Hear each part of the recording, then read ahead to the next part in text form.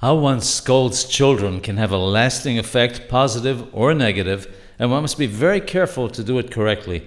There's a parable told in the name of the Ben Ish Chai about a lion tamer who had a lion that he trained who used to lie at his feet. One day the lion yawned loudly and his trainer smelled a bad odor which emanated from his mouth. Lions don't eat herbs or grass, but only eat meat, and as a result their breath smells terrible. The lion tamer said gruffly to the lion, "What a horrible smell there is in your mouth." The lion was very advanced and asked the tamer for a knife. When he got it, he cut one of his paws and blood poured from the wound. The next day he asked for a knife again and did the same thing, and did so for 4 days till all his paws had been cut.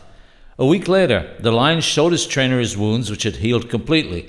"You see," he said, "these physical wounds have healed by themselves. However, the emotional wound that you inflicted upon me with your comment about my horrible odor will remain with me forever."